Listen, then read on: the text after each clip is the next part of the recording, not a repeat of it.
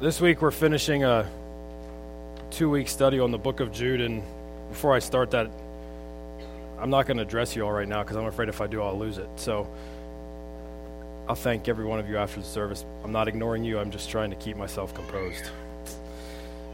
So this week we're finishing a 2-week study on the book of Jude.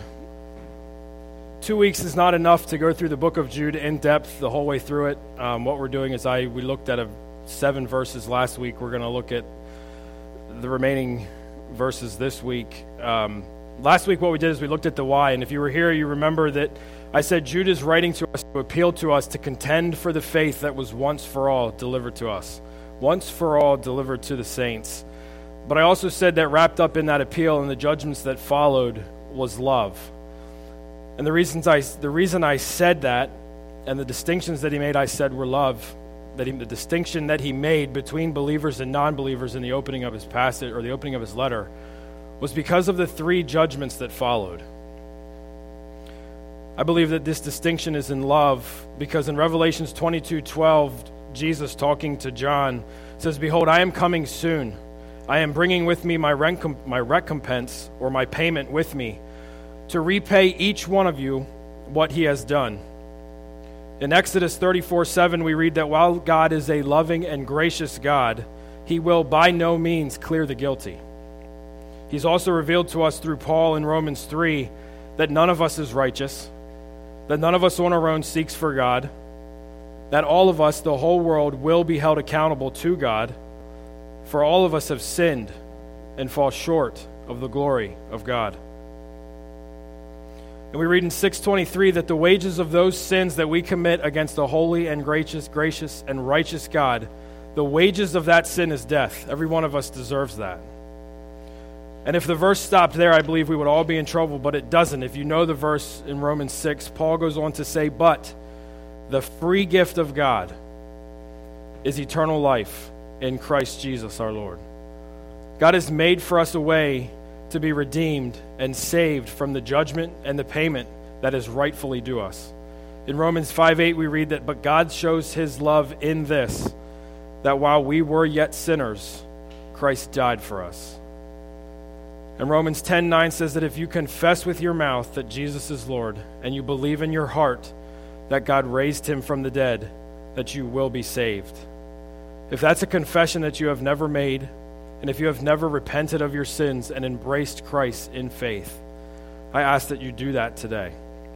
James tells us that we do not know what tomorrow will bring. And he asks us this question: what is our life?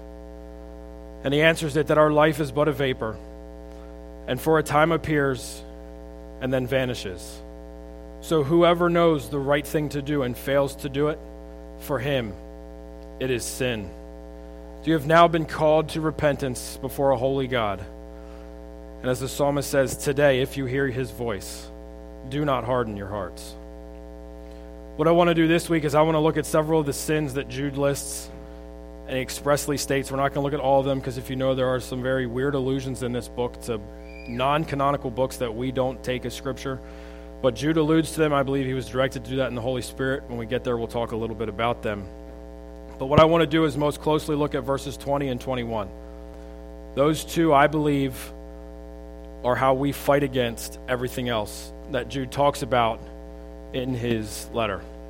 So what I want to do is I'm going to read the whole letter. We're going to go through it, and then we are going to look at those 2 verses. "Yet in like manner these people also, relying on their dreams, defile the flesh. They reject authority and they blaspheme the glorious ones. But when the archangel Michael, contending with the devil, was disputing about the body of Moses, he did not presume to pronounce a blasphemous judgment, but said, 'The Lord rebuke you.' But these people blaspheme all that they do not understand, and they are destroyed by all that they, like unreasoning animals, understand instinctively. Woe to them, for they walked in the way of Cain, and they abandoned themselves for the sake of gain to Balaam's error, and they perished in Korah's rebellion. These are hidden reefs at your love feasts, as they feast with you without fear. Shepherds feeding themselves, waterless clouds swept along by winds, fruitless trees in late autumn, twice dead, uprooted. Wild waves of the sea casting up the foam of their own shame. wandering stars for whom the gloom of utter darkness has been reserved forever. It was also about these that Enoch, the seventh from Adam, prophesied, saying, Behold, the Lord comes with 10,000s of his holy ones, to execute judgment on all, and to convict all the ungodly of their deeds, of ungodliness, and that they have committed in such an ungodly way. And all of the harsh things that ungodly sinners have spoken against him. These are grumblers, malcontents, following their own sinful desires. They are loudmouth boasters, showing favoritism to gain advantage. But you must remember, beloved, the predictions of the apostles of our Lord Jesus Christ. They said to you, in the last time there will be scoffers, following their own ungodly passions. It is these who cause divisions, worldly people devoid of the Spirit. But you, beloved, building yourselves up in the most holy faith and praying in the Holy Spirit, keep yourselves in the love of God, waiting for the mercy of our Lord Jesus Christ that leads to eternal life. And have mercy on those who doubt, save others by snatching them out of the fire. To others show mercy with fear, hating even the garment stained by flesh. Father, as we look at the remaining passages and the remaining message of Jude to us this morning, I pray that you would be with us. Father, that your Holy Spirit would take the words from my mouth and take it to the hearts and the ears of the people that are hearing. Lord, I pray that you would open us up to hear what you have to say to us this morning. And Father, as we look at what Jude is condemning these people of, and then the only surefire way to fight against that, I pray that we would hear and that we would understand and that we would apply these principles to our lives. Father, be with us now. Be with me now, as the Lord says, I need you. Every hour I need you. Father, I can't do this under my own power. I need you to come and hold me up and speak for me. We ask these things in Christ's name. Amen. I know I skipped the doxology. I'll get to that later. There's a reason I skipped the doxology. One of the first things I want us to notice in the remaining passage of Jude is the very first thing that Jude says. Yet in like manner, these people also, relying on their dreams, relying on a very subjective experience that is the basis upon which all of the sins that flow out of these people is coming from. If you see that, they defile the flesh, they reject authority, and they blaspheme the glorious ones. Why I want you to pay attention to that is because I believe that the fault of relying on dreams or any other subjective experience that is not backed up and confirmed by Scripture. I believe that because I believe this period of what is called special revelation is closed. I believe Jude speaks to this in verse 3 when he says that he has given us the faith that was once for all delivered to the saints. I believe the writer of Hebrews understands this when he says, long ago and at many times and in many ways, God spoke to our fathers by the prophets. But in these last days, God has spoken to us by his Son, whom he has appointed the heir of all things, through whom he also created the world. He is the radiance of the glory of God and the exact imprint of his nature. I also believe if you consider the opening passage is in John, in light of what we just read out of Hebrews, when John says that in the beginning was the Word, and the Word was with God, and the Word was God. All things were made through him, and without him was not anything made that was made. And the Word became flesh and dwelt among us, and we have seen his glory as to the only Son from the Father. Jesus Christ is the embodiment of the Holy Scriptures that you hold in your hands. If you want to know the will of God, it's contained in the Word of God. And that comes from James MacDonald. His thing is the will of God is the Word of God. So listen, God's not going to speak to you. What I mean by he's not going to speak for you is he is not going to give you anything new, any new truth that is not already contained on the pages of Scripture. You may be called to serve in a capacity that looks different than what I've been called to, or what Mike has been called to, or Lee, or Nancy, or any other name that you can think of. But what I want you to recognize is all of those names that I just mentioned have been called by God to a purpose that he has already established. He's not going to call you to live in the woods somewhere completely segregated from everybody where you don't have contact with anyone. I can confidently say that because in the Scripture, God calls us to love our neighbor. If he calls you to love your neighbor, he can't subsequently call you to seclude yourself from everyone. He's not going to call us or give us an instruction that is in direct defiance of the Word of God. Anytime you think you hear a word from the Lord, weigh it against the full counsel of Scripture, in context.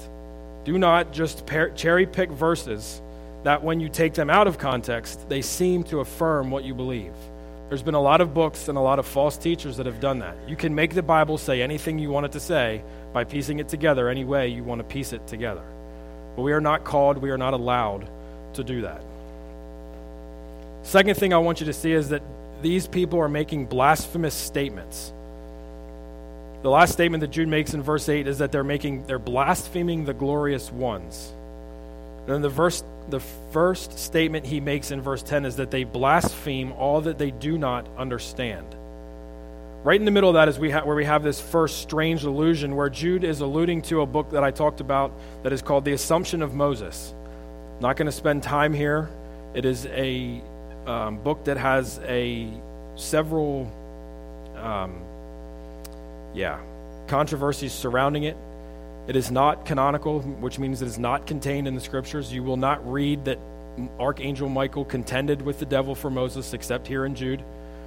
There is no manuscripts of this Assumption of Moses, but in alluding to it in Jude, the Holy Spirit inspired him to do so. I believe his readers knew what he was talking about.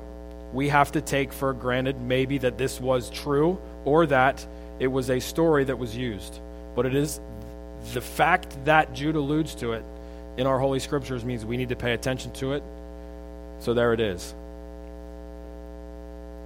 What I believe is important that we understand from these verses is that there are demonic forces in the world today. There are demonic forces at work in the world today, and we dare not brush them off or make jokes about it. Paul very clearly understood this in Ephesians 6, when after he tells us to put on the full armor of God, he tells us because we are not wrestling against flesh and blood. The struggles that we have in this life are not against you and me. They're not against the people in our life. They're not against the government. They're not against anybody else you can name. We do not wrestle against flesh and blood, but against the rulers, against authorities, against the cosmic powers over this present darkness, against spiritual forces of evil in the heavenly places. We are wrestling a spiritual fight. We are having a spiritual fight. Do not downplay that. Do not joke about the spirits that are in the world. Do not take lightly the evil that is now present. In verse 11, Jude gives us three biblical examples of the attitudes of these people. He starts with the way of Cain from Genesis 4. If you know the story of Cain in Genesis 4, we read that Cain and his brother Abel present offerings to God. In verse 4, we're told that God had regard for Abel and his sacrifice. And then in verse 5, for Cain and his sacrifice, he had no regard. We're not told in Genesis 4 why God had the different reaction, but we are told that the different reaction made Cain very mad and that God gave him a warning to hold his anger and how to hold his anger. Cain fails to hear God's words, and 2 verses later, he kills his brother in what was the first murder of the world. The best insight we get into this, I believe, is in 1 John 3. It's here we learn that Cain's deeds were evil, and that is why he murdered his brother.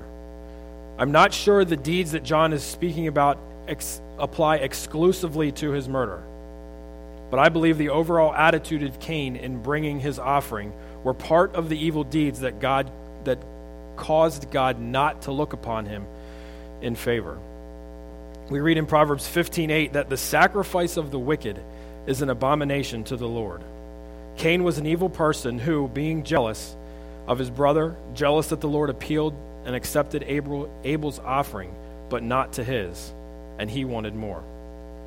The second error we find is Balaam. And this is a story that comes to us from Numbers 22 through 24, and then again in 31. If you've never read the story of Balaam in 22 through 24, it is interesting as well as confusing. There's a talking donkey for all of those who haven't read it. The donkey talks to Balaam. Read it, it's pretty good. Anyway, Balaam is summoned with the promise of a financial gain from Balak, the king of Moab, to pronounce a judgment against Israel. This is happening in chapters 22 through 24. of Numbers.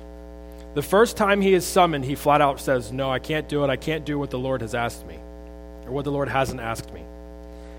But the second time he says, no, but let me check again with God. And I believe the second time there was given more promise of more financial gain. So I think Balaam is looking for a way to sneak around what God wants him to do to get this financial gain. We know that in verse 22, God's anger was kindled because he went, and the angel of the Lord took his stand in the way of his adversary. Why this is confusing is because in verse 20, the second time he goes to God, God says, go, but only do what I command you to do, only what I, God, tell you to do. But if you notice in the English, there's a semicolon. I'm thinking that's a second thought that Balaam completely missed. He's like, yeah, go ahead and go do it, but then God says, but only do what I tell you, and Balaam misses that. In verse 32, the angel tells Balaam, I have come out to oppose you because your way is perverse before me. So what has God so mad at Balaam for seemingly doing what God has told him to do? I believe the answer is found in Numbers 31, 8 and 16. In verse 8, we learn that Balaam was physically fighting against the nation of Israel because 12,000 armed men of Israel killed him. You don't kill someone that's on your side, unless it's a mistake, but I don't think this was a mistake. It flatly says Israel killed him. They tried to do it. I also, if you read 16, verse 16 of Numbers 31, we learn that the Baal worship at Peor, which is in chapters 25, was Balaam's idea. I'm not going to go into that one. That one's not for mixed audiences. It appears that even while Balaam was pronouncing the word of God, all for the sake of financial gain, and so it was with these people in Jude. They looked the part, they acted the part, but all they wanted was the money. Think the prosperity teachers of today. This is the very thing that Paul, speaking to Timothy, warned him to preach and teach against in 1 Timothy 6:5, when he says, these false teachers imagine that godliness is the means of gain. The next example we come to is Korah's rebellion from Numbers 16. This is an account in the historical account of Israel. Korah, Dathan, and Abiram, and On, along with 250 chiefs of the congregation of Israel, decide that they're going to rise up against Moses because they don't like that they were in a lower position than he was. This is clearly in verse 3 of Numbers 16, when Moses says, they said, you have gone too far, for all in the congregation are holy, every one of them, and the Lord is among them. And here's the point. They're mad because why do you exalt yourself above the assembly of the Lord? In verse 9, he says, in verse 9, Moses speaking to them says, is it too small a thank you for that the Lord God Israel has separated you, meaning these four guys in the 250. See, they were in a position of authority already. They weren't just guys that Moses was bossing around. They had authority in the camp of Moses. He says, is it too small a thank you for you that the Lord God of Israel has separated you from the congregation of Israel, to bring you near to himself, to do the service in the tabernacle of the Lord, and to stand before the congregation to minister to them, that you would seek the priesthood only? Moses says, are you not thankful for the lot that God has given you in your life? Are you not thankful for what God has called you to? You want something better yet? It's interesting to note that while these men think they're grumbling against Moses and Aaron, Moses actually tells them that we didn't choose this for ourselves. God put us in this position. You don't have a problem with us. You have a problem with God. And that problem with God is a big problem for you. Korah, Dathan, and Abiram, along with their families and belongings, end up being destroyed and literally swallowed up by the earth. Read the account in Numbers 16, and God leaves no doubt that the Lord had sent Moses to do these works, and that has not been of Moses' own accord. Numbers 16:28. I believe the application to all of us in looking at these three examples is summed up in 1 Timothy 6:6. It's the rest of Paul's thought to Timothy where he says, godliness with contentment is great gain. Cain, according to 1 John 3, was godless in his deeds and therefore looked upon his brother with jealousy and murdered him. Balaam appeared to be godly, but he was just in it for the money. Korah had already been set apart for the service to God, But he wasn't content with what he had been given by God because it wasn't what Moses had. All of this flows, I believe, from an ungrateful, discontented heart. It's not being satisfied with what you have been blessed with by God, be it physical blessings, financial blessings, apparently prosperous ministry, the same abilities that somebody else has. Whatever the case may be, Ephesians 2:10 says that we are his workmanship. We have been created in Christ Jesus for good works. Each and every one of us has been placed here on this earth for a reason. God has called you to a work. Ephesians 2 continues with which God prepared beforehand. Those works that God has given us, God gave us before the creation of the world. He has put you on this planet for a specific reason. It's not the same reason completely that he's put somebody else here. He has gifted you for a purpose. It's not going to be the same giftings that somebody else has. It's not going to look the same way. We saw this a little bit earlier. It's not going to look the same way as everybody else. God may not bless your ministry the way he blesses somebody else's ministry. God may not bless the work of your hands the way he has blessed the works of somebody else's hands. But he has called you to works that you are to walk in. So live the life that God has prepared for you and stop worrying and complaining about that it doesn't appear to be as glorious or glamorous as somebody else's, because you have no idea what God has called that somebody else to walk through. These attitudes that we've just looked at is very dangerous in the house of the Lord, and that's what Jude walks into in verses 12 through 13. He gives us 6 descriptions of the danger and uselessness of these people. I just want to look at the first 2 because they're the most pressing dangers for us. He first says, these people are hidden reefs at your love feasts, as they feast with you without fear. Hidden or blatant, unrepentant sin in a church is a very dangerous thing. Over time, it will seek to wreck that church.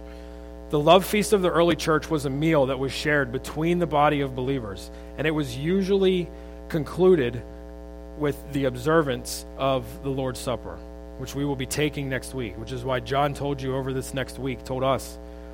next week to prepare your hearts for that. Look at your heart. Ask the Lord to examine you. Ask the Lord to help you examine yourself. If there is any unrepentant sin in your life, it needs to be dealt with before you come to the table of the Lord. This is why I believe that.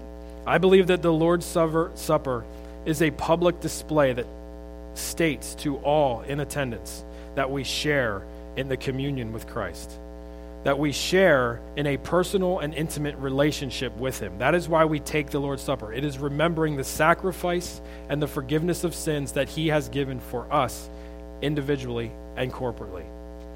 Now you notice, if you look at what Paul says, that when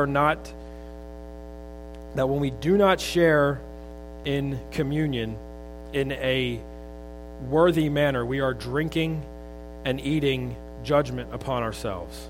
I do believe that if we approach the table in an unholy manner, that we are drinking that condemnation on ourselves.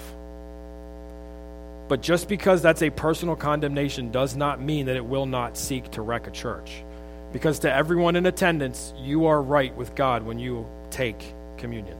Whether or not you are, we perceive you to be, because that is what communion is stating. I believe this is the basis to Paul's warning for the church in Corinth in 1 Corinthians 5, 6, and 7.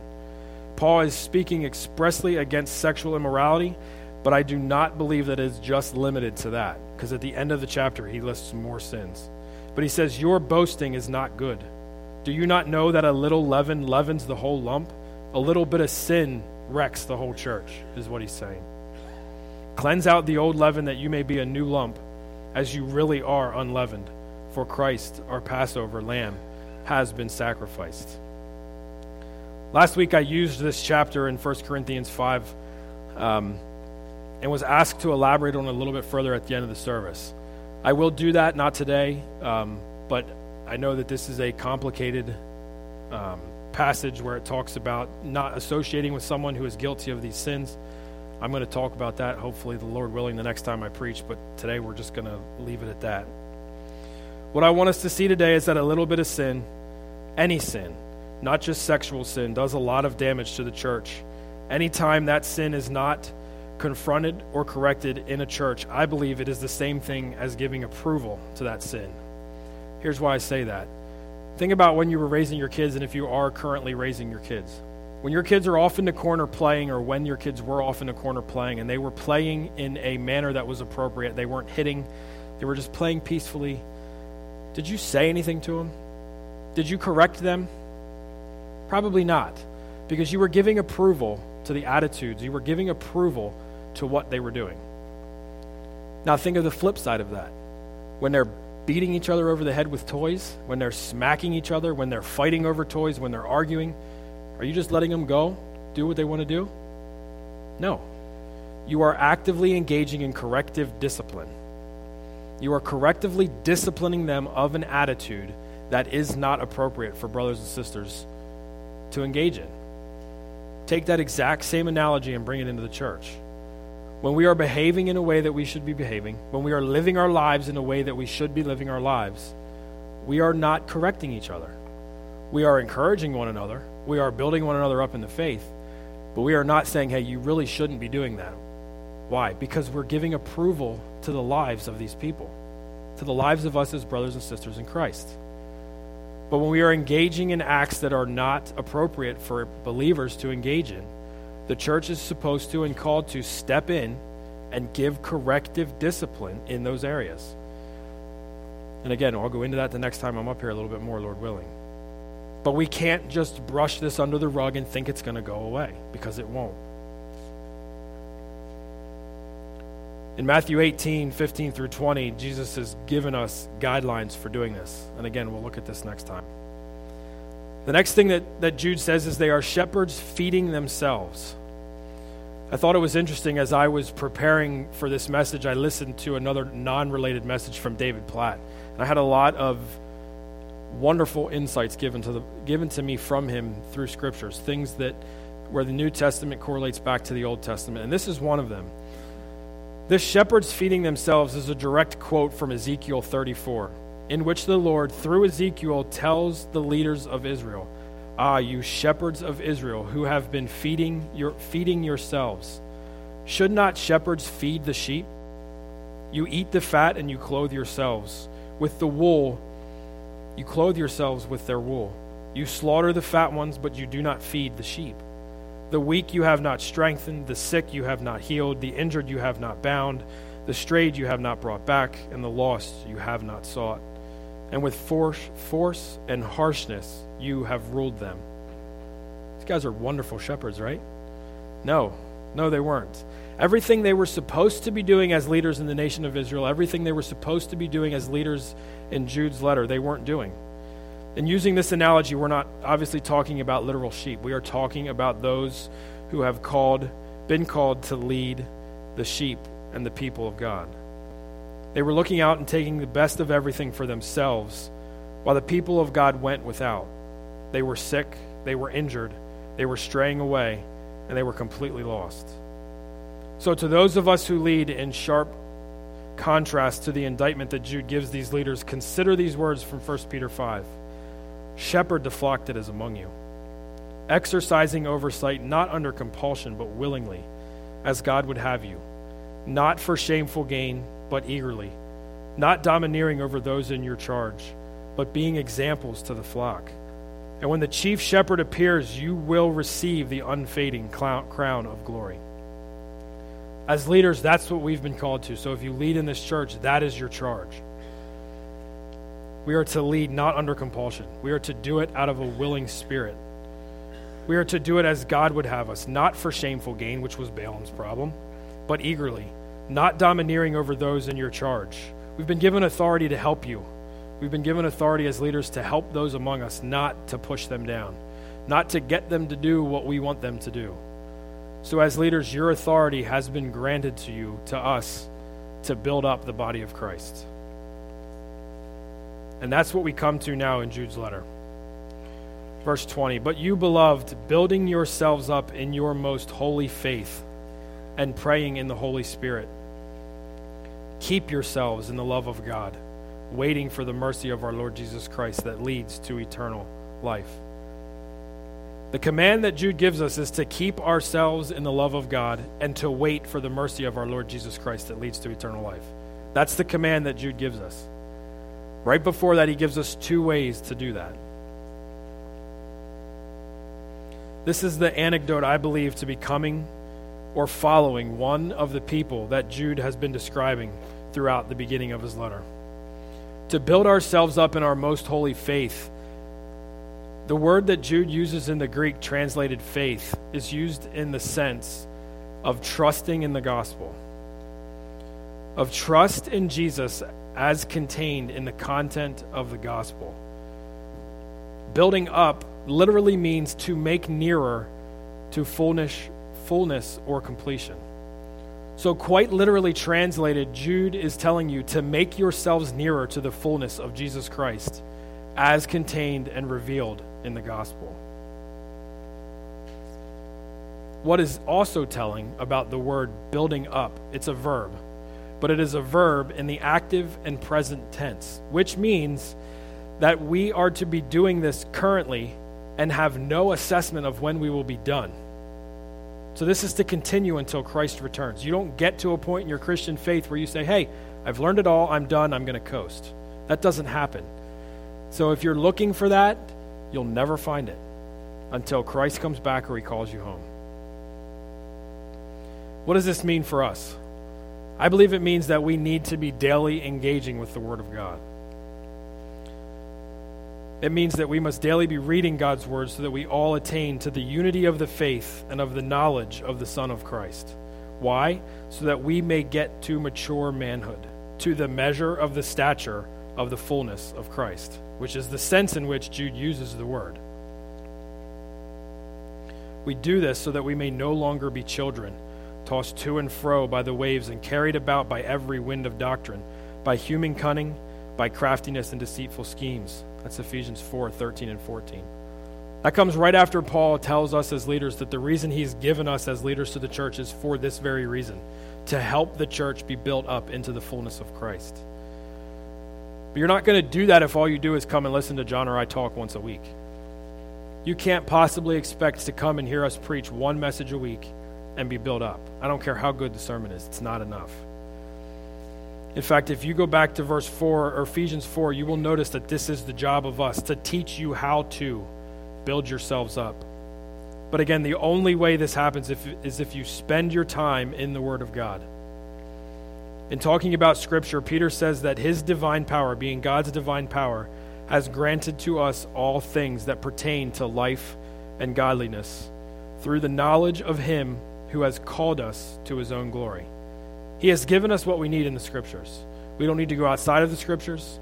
If we're in question, if we need to know an answer to a question, go to the Scriptures. It's there. The practical stuff, I heard one pastor say, you won't learn how to change your oil in the Bible, but you will learn how to live the Christian life. Listen to the words of the psalmist from Psalm 119. If you don't know, Psalms 119 is entirely about the Word of God. It is entirely about Scripture, along with Psalms 19. Psalms 19 is a very small look into what Scripture is. Psalms 119 is 176 verses speaking about the Word of God. So verses 9 through 11 of Psalms 119 reads, "How can a young man keep his way pure? By guarding it according to your word. With my whole heart I seek you. Let me not wander from your commandments. I have stored up your word in my heart, that I might not sin against you." Verses 25 through 28 read, "My soul clings to the dust. Give me life according to your word. When I told of my ways, you answered me. Teach me your statutes. Make me understand the way of your precepts, and I will meditate on your wondrous works. My soul melts away for sorrow. Strengthen me according to your word." The famous verse from 105, "Your word is a lamp unto my feet and a light to my path." Verses 162 and 163 say, "I rejoice at your word, like one who finds great spoil. I hate and abhor falsehood, but I love your law." Do you get the sense of the types of feelings that we should have towards the Word of God? Friends, the most surefire way to keep yourself from falling for the deception of false teaching is to immerse yourself in the right teaching of Scripture. If you're in Strong 27 this year, you should have gone through the anchoring down portion. Anchoring down was talked about, anchoring your life in the only sure and steadfast anchor. And we find that in Hebrews 6, the anchor is Jesus Christ as revealed on the pages of Scripture. So in Strong 27, when you heard to anchor down, all they were talking about was getting with God daily, anchoring in Him, because He is the only anchor that will hold. The second thing we're told to do is we're told to pray in the Holy Spirit. Prayer is a very vital part of the Christian life. It is one that is often neglected, and I admit to being poorly disciplined in this area at times. But prayer is the lifeline between God and us as believers. It is the way that we commune with God our Father. It should be noted that Jesus himself, while he walked on this earth, had to pray. We're told in Luke 5:16 that he would withdraw to desolate places and pray. John 17, we have an account of what is called the high priestly prayer. And if you don't realize it, in that prayer, Jesus actually prays for you and I. The very end, in verses 20 through 26, it is a prayer from Jesus to God the Father on the account of those who will hear because of the teachings of the apostles. That's us. So Jesus himself has prayed for you before he died. And he is currently sitting at the right hand of the Father, interceding for us in prayer. If the glorified Son of God needs to pray, you and I need to pray. In the garden, we see Jesus desperately calling out to God on the night of his arrest, appealing to him to remove this cup from me. This is Jesus bringing a very heartfelt plea to God the Father. Lord, I don't want to walk through this. We can do that, you know. We can go to God the Father and say, Lord, I don't want to do this. I'm not sure how I can do this. I don't want to do it. But we can't stop at Jesus' appeal right there. We have to see what he prays next. Not my will, Father, but yours be done. We have to, through prayer, submit our walk and our will to the will of the Father. I'll be honest, I would never have seen myself standing here. 10 years ago, there's no way on earth I'd have said, you're out of your mind. But here I am. And the Lord has a funny way of getting us here. I also believe that prayer should precede our scripture reading. And here's why I say that. In Psalms 119, which I just read from, verses 18 and 19 read, "Open my eyes." This is a prayer of the psalmist to God on account of scripture. He says, "Open my eyes that I may behold your wondrous things out of your law. I am a sojourner on the earth. Hide not your commandments from me."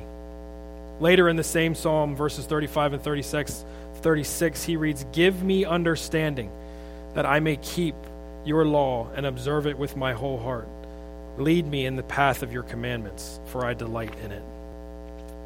We must be praying that the Spirit would come and give us guidance in understanding the things of God.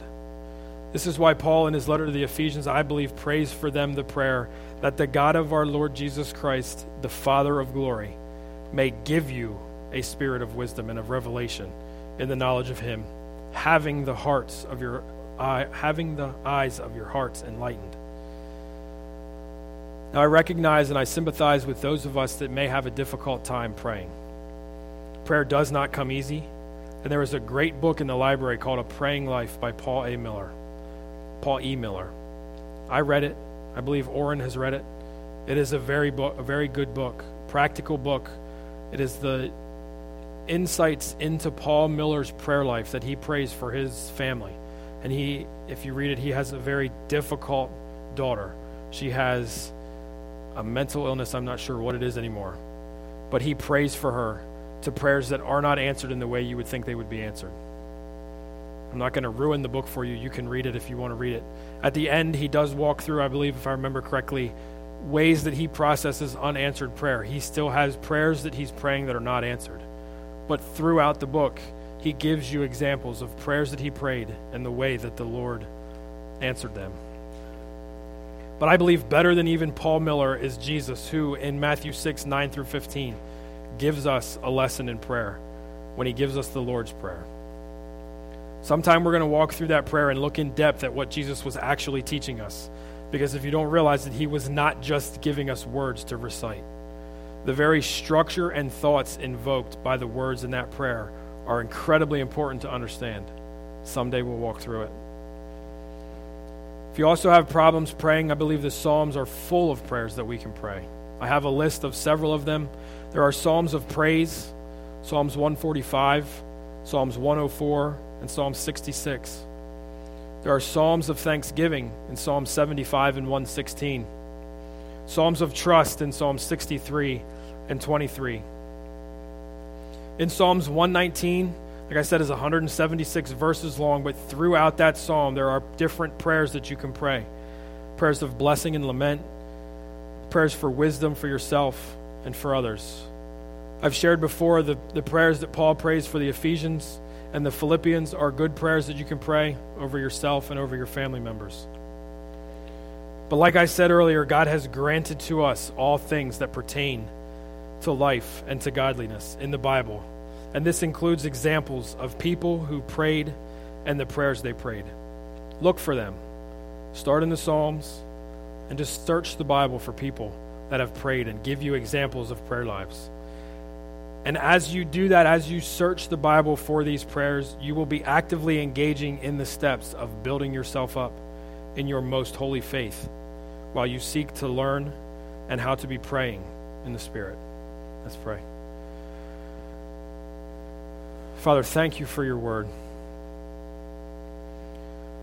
Father, thank you that you have left nothing from us that we need to be built up in our most holy faith. That in the pages of Scripture contain all that we need to know that pertain to a life of godliness. Father, thank you for the examples of the godly men and women throughout Scripture. The examples of people that we can see who stumble and fall, but they get back up again in your power. Father, I pray that as we go throughout this next week and the weeks that follow and the next months and the next years as a church family, that we would actively be seeking to build ourselves up, but not only ourselves, but be actively seeking to help build others up into the faith that you have called us to. Father, I pray that you would open your scriptures to us, that as we sit down and read, we would understand and we would behold the wondrous things that are in it. That we would not just see the words on the page, but we would see Jesus Christ in those words.